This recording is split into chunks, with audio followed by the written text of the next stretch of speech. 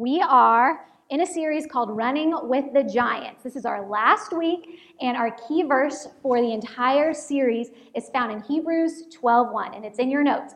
You can read there with us. It says, "Therefore, since we are surrounded by such a great cloud of witnesses, let us throw off everything that hinders and the sin that so easily entangles us, and let us run with perseverance the race marked out for us." John C. Maxwell's book, Running with the Giants, has been the inspiration for this series. So far, we have been on a journey with some Bible characters, because picture this. You are in a stadium with a full-on crowd, and they're roaring, they're cheering you on, you're running the race that's your life, and in the middle of the race, with each lap that you have, a different Bible character comes and joins you in your race or on the lap. And in that time, they tell you their story. Remember how we told our story? We learned that a month ago or so. And they give you some life lessons along the way. So who have we been joined with so far? Do you guys remember? Elijah, Esther, and what was the other one? Isaiah. There you go, Taylor. Okay, Isaiah. All right. Yep. Yeah, thanks. Okay. So today we're not focusing on just one person of faith. We're focusing on two, the sisters Mary and Martha, which you probably already saw in your notes. Now, they're not your average people of faith. They're not like the great father of faith, Abraham, or they didn't have superhuman strength like Samson, but they were people of faith in their own right. And they have a really interesting story. We can learn a lot from their lives. But most often you see them together. They're a package deal because they're sisters. Who in here has a sister and you're kind of a package deal? You're found together a lot. Okay, so I have a younger sister, Caitlin, and she is my opposite in nearly every way. She's ultra sanguine, not saying I'm boring, but she's like over the top. She's a drama queen. Everything is just crazy and fun with her. And this is a picture of Caitlin. It wasn't supposed to be Caitlin. It was supposed to be me and Taylor back there. So that is kind of how my childhood was. We're getting ready to take a picture, and who jumps in? Caitlin, my sister. And what's interesting is that Caitlin, too, married a pastor's son, and they pastor down in South Texas. And she did grow up. So this is Caitlin today. You can see on this next picture, there's myself and my sister Caitlin. That's my mom and my sister-in-law, Megan. So, you know, when we were growing up, Caitlin and I were like night and day. But we're also people that would pretty much be joined at the hip. You know, we wanted to play together. We wanted to be together. We would take up for each other. We would fight, but we loved each other. And the same goes for Mary and Martha, that sister duo. You know, in many ways, they're like Caitlin and I. They weren't exactly alike. They were pretty much opposites, but you nearly always find them together. So, as Mary and Martha begin to ascend from the cloud of witnesses, and they're coming from the stands to join us, I want to give you a little introduction to them. First and foremost, they're the sisters of Lazarus. Remember Lazarus in the Bible, who's later raised from the dead? So spoiler, they lived in Bethany, a small town outside of Jerusalem, and they were known as friends of Jesus. I mean, really, if you think about that, they knew him, he knew them. The Bible says that Jesus loved Mary, Martha, and Lazarus. And in that time, women weren't thought of as equals as men, right? They were kind of second-class citizens. And so I think it's interesting that Jesus takes the time to give to Mary and Martha. That's significant. So one of the most famous passages of Mary and Martha is found in Luke 10. So can you open your Bibles to Luke 10? We're starting in verse 38. So Luke is in the New Testament. So one of the Gospels, Matthew, Mark, Luke, it's the third Gospel. Luke 10, verses 38 to 42. Here's some wrestling. We'll let you get it. So Jesus is visiting the home of Martha. So it means that Martha is probably a person of some substance or some wealth, that she may have she has a house that's large enough to entertain people. So oftentimes it doesn't say that she's married. We don't know. But here she is opening her home to refresh others. So let's read it. You guys found it? Okay, this is the NIV, but it's up on here. I have it in a couple slides. As Jesus and his disciples were on their way, he came to a village where a woman named Martha opened her home to him. She had a sister called Mary who sat at the Lord's feet, listening to what he said.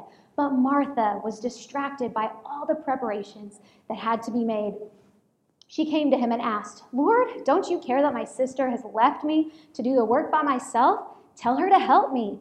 "Martha, Martha," this is verse 41, the Lord answered, "you are worried and upset about many things, but few things are needed, or indeed only one. Mary has chosen what is better, and it will not be taken away from her." What I believe that both Mary and Martha would say as we begin our lap together, that the main thought that's woven throughout their story is this. It's in your notes. We're going to fill in a blank. It says, choose the better way. Choose the better way. What's the better way? It's that Mary gave Jesus her full attention. We find her in this posture of sitting at the feet of Jesus, listening to what he said. And Jesus himself said that Mary had chosen what was? That starts with a B? Better, yes. And what was Martha doing through all this? She was actually doing what was expected her. She was doing really good things. You know, she was the hostess with the mostest. She has a house full of people. She's not ignoring those people. You know, she is going and trying to make sure that everyone feels welcome, or maybe preparing the meal, or cleaning up after kids that are running around. Who knows what she's doing? But she's busy. And in ancient Jewish culture, women would not generally be sitting listening to the teacher, as Mary was. They would be doing what Martha was doing, those good things. But Mary did that which was better. And in true sister fashion, Martha is a tattletale. So any of you have a sibling that was a tattletale growing up? Or maybe you were that sibling that was the tattletale. She fully expected Jesus to get her back and say, yeah, Mary, you need to join your sister, and you're hosting me and my disciples and my followers. You need to join her. But we find that Martha, right from the get-go, is exasperated. You know, her sister's just lounging, not carrying her weight, and taking care of all that's required when you have a house full of people. So let's talk birth order. We don't really know. This is just for fun. Just humor me a minute. We don't know exactly who was the oldest or their birth order in the Bible. Some people believe it was maybe Martha. But think about it. Have you seen the guy on maybe Facebook or Instagram? His name's TJ something or other, and he talks birth order. Funny videos about the oldest child, middle child, baby of the family. Super funny. But I mean, if you picture like, okay, Martha, I would think that she'd be the oldest. What do you think? She's type A personality, she's busy, she's bossy, she tattles. Sound familiar? Okay, then there's Lazarus, the happy-go-lucky brother. You know, he's the friend of Jesus. And then who would be the baby of the family? I mean, just maybe picture, I would think it would be Mary. What's she doing? Getting out of chores? She's being lazy, sitting, you know, just maybe doing something else, not doing the work. She spends a lot of money, but she's the one that's coddled. So I don't know. It's just kind of for fun. But sometimes you got to have a little fun. So there's no telling. We don't know. But maybe in heaven we can find out. Okay, back to the story. Martha expected Jesus to correct her, right? But instead she found herself being corrected. Jesus beckons her to stop. And basically he says, your plans and preparations can wait. Focus on me, right? And man, that just gets me. Like, I kind of feel personally attacked. It's like, oh, focus on me. And because we live in a busy world, so many of us, I don't know if you can, but kind of can relate to Martha. Things are going. You have to take care of your house. And if you have kids with kids or grandkids, or make sure that everybody's fed and grocery shop and all these things that are good things. But Jesus is saying, take a step back and focus on me. You can do those things if you put me first, because in your notes it says what we give our mind's attention to gets our heart affection. Matthew 6:33 says, seek first his kingdom and his righteousness, and all these things will be added to you. So what do we need to do? Put him first. That means when you wake up, we put him first. You read, you pray, you dedicate that time to him, and throughout the day, your thoughts are never very far from him. As Mary's were, he's your number one focus. Because is Jesus saying, is it okay? He's not saying, be lackadaisical, don't take care of what needs to get taken care of, but it means put him first. That's right. In your notes it says, our lives should reveal the value of Jesus Christ. He's everything, he's above all. Psalm 27:4 was written by the psalmist David, which kind of parallels Mary in our story. He was known after the man after God's own heart. It says, "One thing I ask from the Lord, this only do I seek, that I may dwell in the house of the Lord all the days of my life, to gaze on the beauty of the Lord and to seek him in his temple."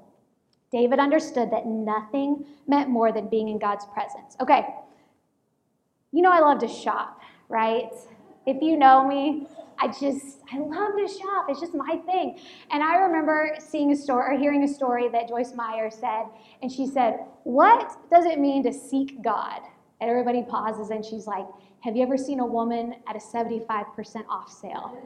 Seek God with that kind of passion or that fervency, and you'll find him. Because truly, have you ever gotten up early to go shopping to get that sale? It's like, I gotta do it. You're driven. That's what should drive us, to seek God. Francis Chan said, "Following Christ isn't something that can be done half-heartedly or on the side. It's not a label we can display. When it's useful, it must be central to everything we do and are." And that's what I love. I love how he says central, because that's where Jesus belongs. His rightful place in our lives is at the center of it all. Wouldn't you agree? Yeah, okay, so we've made it past our first turn. That's the longest of all, but sometimes the beginning is the hardest. Number one, we know that God, I believe this is what they would say, know that God is sovereign.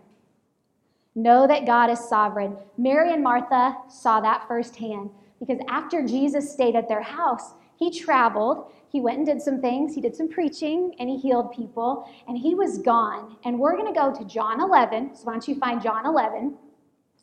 Jesus had been away for a while, and in the meantime, Jesus' friend, the one he loved, gets sick. Who gets sick? Their brother, yes, Lazarus.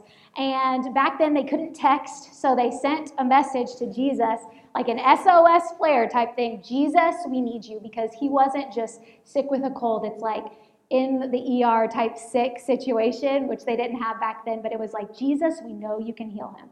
So let's find John 11, verse 4-7. "When he heard this, Jesus said, 'This sickness will not end in death. No, it's for God's glory, so that God's Son may be glorified through it.' Now, Jesus loved Martha and her sister and Lazarus." Okay, that all makes sense so far, right? But then we get to this, verse 6. It says, "So when he heard that Lazarus was sick, he stayed where he was for 2 more days. And then he said to his disciples, 'Let's go back to Judea.' Jesus waited. And during that time of waiting, what happened? Lazarus died. But it didn't make sense to them, because why would Jesus hesitate? He could have gone on easily and just healed him. It didn't make sense because in their minds were infinite, but when we know that God is sovereign. So in verse 14, you can go down a little further. It says, "So then he told because his disciples were saying, 'Jesus, why?' And in verse 14, he says, 'So he told them plainly, Lazarus is dead, and for your sake, I'm glad I was not there, so that you may believe. But let us go to him.'" Okay, so that still didn't make sense to them, but soon they'd find out what that meant, because we know from Esther that God has the master plan, because he is the master, anybody remember? Planner. Yes, we know that God's ways are higher than our ways. He's sovereign. God's timing is perfect. And he didn't hesitate to just to hesitate. He hesitated because he had a plan, and he wanted to showcase his power. So when Jesus arrived in Bethany, both Mary and Martha both came to him, and they said essentially the same thing. They said, "Lord, if you had been here, my brother would not have died." Martha even added this, "But I know," this is interesting, she said, "but I know that even now God will give you whatever you ask." Bingo, even Martha had faith that Jesus could do anything. And then she says this in verse 27. She says, "Yes, Lord, I believe you are the Messiah, the Son of God, who's come into the world." Did you ever realize that? That Martha even knew that Jesus was the Messiah. She had faith. All these people, they didn't believe that, yeah, he's a teacher, he's a healer, but she knew that he was the Messiah. She had a lot of faith. So after Martha went to Jesus, he sent for Mary, And it says that when Jesus saw Mary weeping, that he too wept. You know, the shortest verse in the Bible that you memorized as a kid, Jesus wept, is in this story that Jesus wept. He was overcome with emotion. And so John 11, verse 38 is where we're going to read next. What happens next? It's Jesus raises Lazarus from the dead. So Jesus, once more deeply moved, came to the tomb. It was a cave with a stone laid across the entrance. "Take away the stone," he said. "But Lord," said Martha, the sister of the dead man, "by this time there's a bad odor, for he has been there for 4 days." Martha, she's ever the practical one, right? She's saying, hey, I know you could do this, but ooh. So verse 40, Jesus says, "Did I not tell you that if you believe, you will see the glory of God?" So they took away the stone. Jesus looked up and said, "Father, I thank you that you've heard me. I knew you always hear me, but I said this for the benefit of the people standing here, that they may believe that you sent me." Isn't that kind of funny? Jesus is teaching them as he's praying and kind of giving a little dig, I know who you are, but I'm about to teach these people and show them who you are. So Jesus, in verse 43, he calls out in a loud voice, "Lazarus," what does he say? "Come out." And the dead man came out. That would be a little freaky. He has the wrappings over his face and on his body, and he comes out. And he says, "Take off the grave clothes and let him go, because without death, there could be no resurrection." Sometimes you'll face pain and hardships in life, but wait, a resurrection is coming. Lazarus' death benefited the onlookers because Jesus waited, because he hesitated. Your timing and God's timing are probably not the same, right? But know that his timing is perfect and it's sovereign because he is omnipotent. What's that mean? He's all powerful. He's omniscient. He's all what? Knowing. He's omnipresent, meaning he's everywhere with you. He's sovereign, guys. And you might think he's abandoned you, but just know there could be a miracle in the works for you. That he'll be victorious, that he'll reign, and he will never fail you. They thought Jesus failed them. "Jesus, you're too late. We already had the funeral." But Jesus said, "Oh, just wait. There's a resurrection coming." And, so often we have this concept of a microwave. We're like, we want things quick. We want them fast. I'm going to pop in that frozen lasagna, 4 minutes, 45 seconds, done, go, eat it. But God is more like this. He's more like an oven. And he says, wait, it takes an hour for that same lasagna, right? But if you eat it, can you tell a difference? Yeah, it's a better texture. It just tastes better. God says, wait on me, wait on my timing. Lamentations 3:22-26. It's in your notes under "Know that God is sovereign." "Because of the Lord's great love, we are not consumed, for his compassions never fail. They are new every morning. Great is your faithfulness. I say to myself," sometimes you have to say this to yourself, right?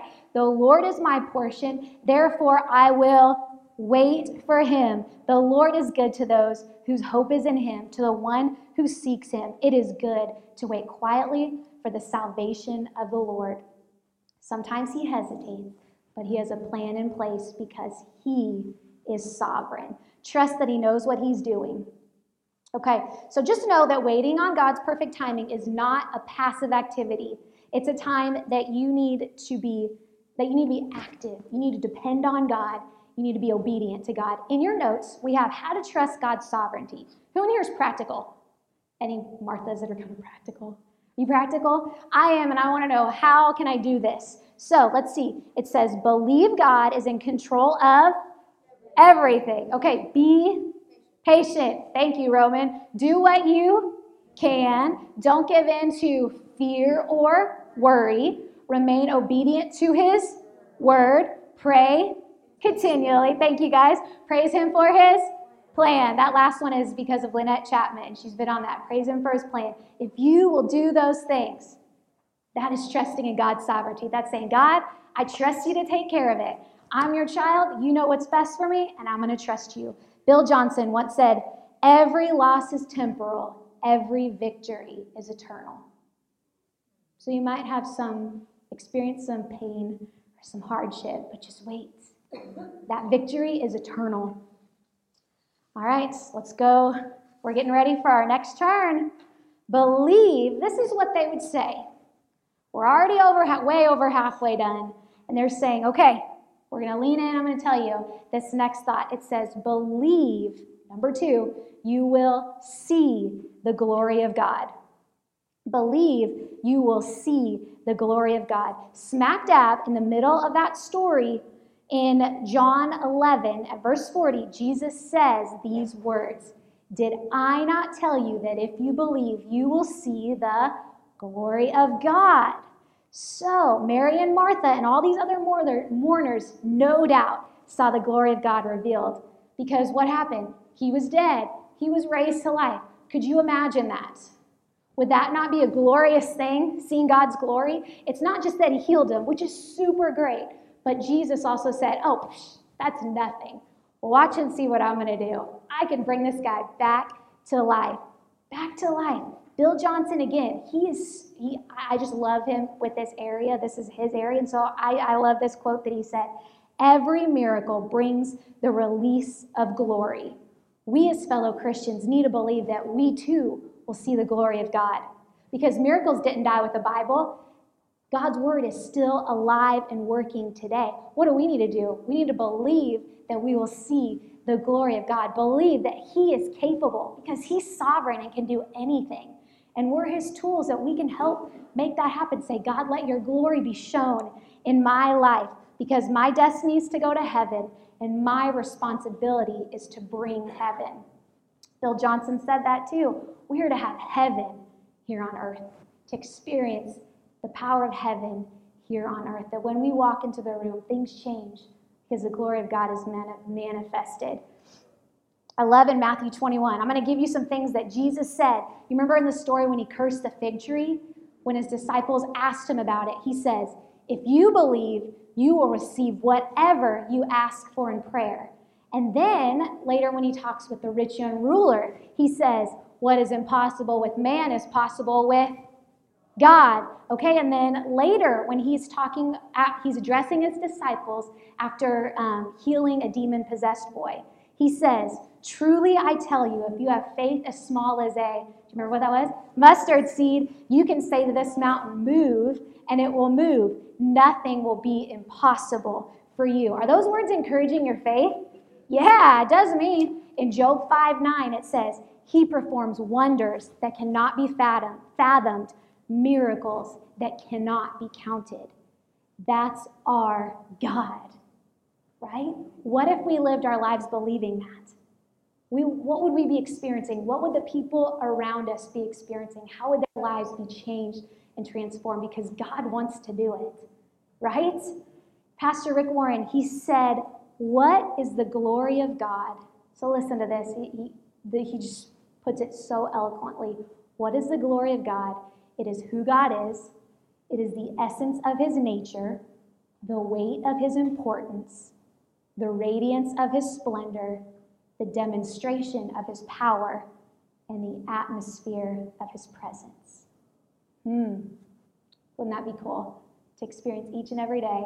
And he says, let me reveal my glory, and you will see it.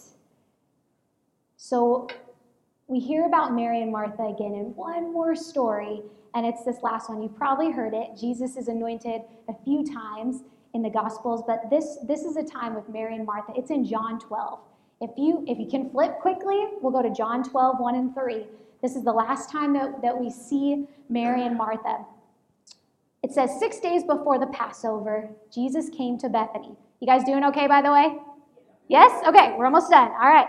Where Lazarus lived, whom Jesus had raised from the dead. Here a dinner was given in Jesus' honor. Martha served, shocking, while Lazarus was among those reclining at the table with him. There's a brother, okay? Then we have Mary. It says, then Mary took about a pint of pure nard, an expensive perfume, and she poured it on Jesus' feet and wiped his feet with her hair. And the house was filled with the fragrance of perfume. The last time they were together, what were things filled with? Maybe the smell of a dead man. And this time, here we are, the fragrance of the perfume of that pure nard. Again, we find Martha serving and Mary's kneeling. And I would just venture to say that if we were with Mary and Martha, that they would say, this is the last point in our story, and it's in your notes. They would tell us to worship God with everything you have. Worship God with everything you have.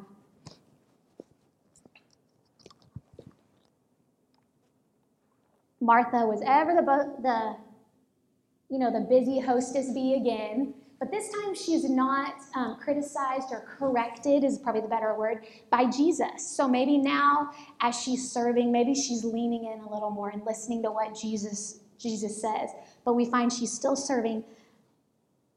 But we know that she knows that Jesus is the Messiah. So maybe his words hold more importance to her now. That maybe she's living her life in a different way. Like, hey, I can still be myself and host, but I also give attention to Jesus. And Mary here, she's the one that exhibits total devotion to Jesus when she goes down to his feet in the posture of a servant, and she pours out this costly perfume on Jesus' feet. And Judas Iscariot, he is the disciple that's later going to betray Jesus, and he criticizes Mary and says that she was being wasteful, and that perfume could have been sold to take care of people, to poor people. I mean, he's criticizing her, and really he would rather keep the money for himself, but saying that we could have taken care of these poor people because it was a year's worth of wages. Can you imagine spending an entire year of your salary on one gift to lay at Jesus' feet? Crazy. So the perfume was not only costly, but Mary gives of herself. Like we said, she goes in the posture of a servant, and she kind of foreshadows what Jesus would do in the Passover, that he would kneel at the disciples' feet, right? And that he too would show them that I'm here to serve you and love you. But I think it took guts on her part, because what would people think? What would they say? And she counted that cost, and she determined that it was worth it.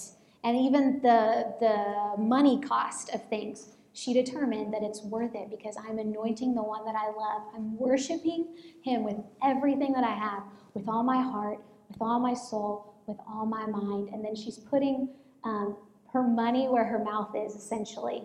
She's saying, I give you my total devotion. So often we are kind of unwilling to give that of ourselves in this situation. Sometimes we're like, oh, what are people going to think if I raise my hands, or if I pray out loud, or what if I have to maybe serve with the kids or do something else, give of my time, or what if God asks me to give above and beyond and I don't get my fancy coffee that I want, or I don't get to buy this new whatever that I wanted because I sacrificed for that. But Jesus says, I want all of you. And it's so worth it to give him everything you have, because that's what he wants. He wants your full devotion. It's in your notes. He wants all of you. Not some of it, not some of the time, not when it's convenient for us. He wants all of us. And so we're getting close to ending here. We have Psalm 95, 1-6 in your notes, and it says, come, let us sing for joy to the Lord. Let us shout aloud to the rock of our salvation. Let us come before him with thanksgiving and extol him with music and song. For the Lord is a great God, the great King above all gods. In his hands are the depths of the earth, and the mountain peaks belong to him. The sea is his, for he made it, and his hands formed the dry land. Come, let us bow down and worship. Let us kneel before the Lord our Maker. And if we truly consider that God is not just our friend, but he's our Savior, he's everything. He's the beginning and the end. He's the Alpha and Omega. He holds our very life in his hands. He gives us life. And if we consider that, spending a little time worshiping him is nothing, right? He wants our total devotion, as Mary gave.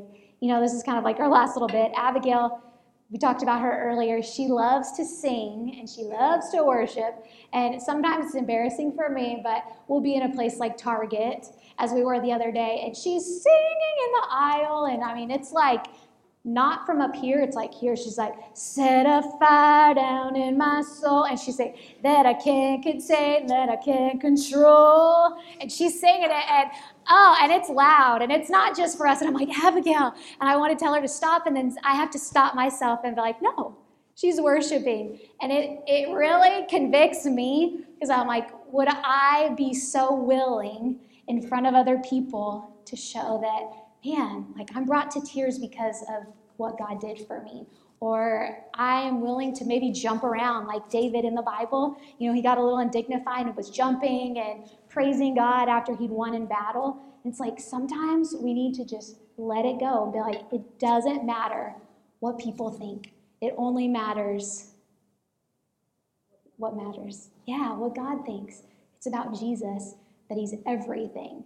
And so our lives should be a posture of that, as Mary just showed us. Our lives are lived for him, and everything we do, everything we are, it's for him. This last little thought in your notes or in your lesson or your sermon guide, it says, this is from a song. Do you guys recognize the lyrics of that song? It's an old one. It's an oldie but a goodie, and maybe you can look it up this week. You know, it's I Give You My Heart, or it's called This Is My Desire too. It kind of has two titles, but it really is just kind of sums up what it means to give God our full devotion, all of us. I'm not going to sing it, but I'm going to read it, and just let this be your prayer this week and beyond. It says, this is my desire, to honor you. Lord, with all my heart, I worship you. All I have within me, I give you praise. All that I adore is in you. Lord, I give you my heart. I give you my soul.